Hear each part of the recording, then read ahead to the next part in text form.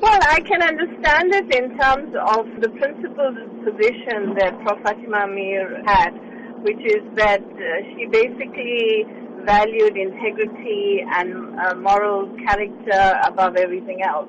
So her refusal to accept it from Jacob Zuma, had she been alive, is something that I think, she would basically have effectively done. She was a woman of great sort of substance, and she was very principled.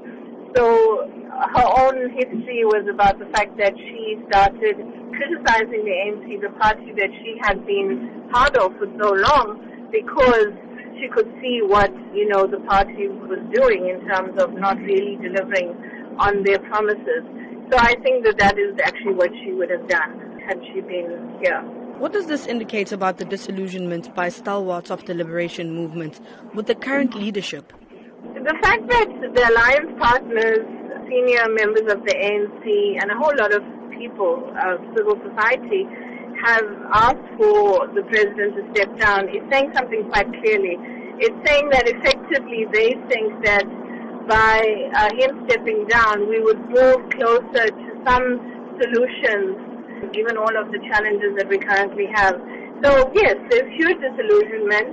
It is not only with the individual person, Jacob Zuma, it is with the ANC as a party that has enabled him to do some of the things that, he's been doing. Now, Prof. Fatima Meer herself stood steadfast against any injustice. What must South Africans draw from this today? I think that the leadership of the ruling party has to take cognizance of what the citizens of South Africa are saying. And Fatima Meer and many of the elders who have passed on. And Nelson Mandela also himself said very clearly that if the ANC does to you what apartheid did to you, then you must do to the ANC what you did to apartheid, and it's a well-known quote. So effectively what he was saying was that hold your party accountable, hold your leadership accountable. Don't let them get away with the kinds of things that they are getting away with. And so that message is very clear, and I think we're seeing it being echoed very loudly today.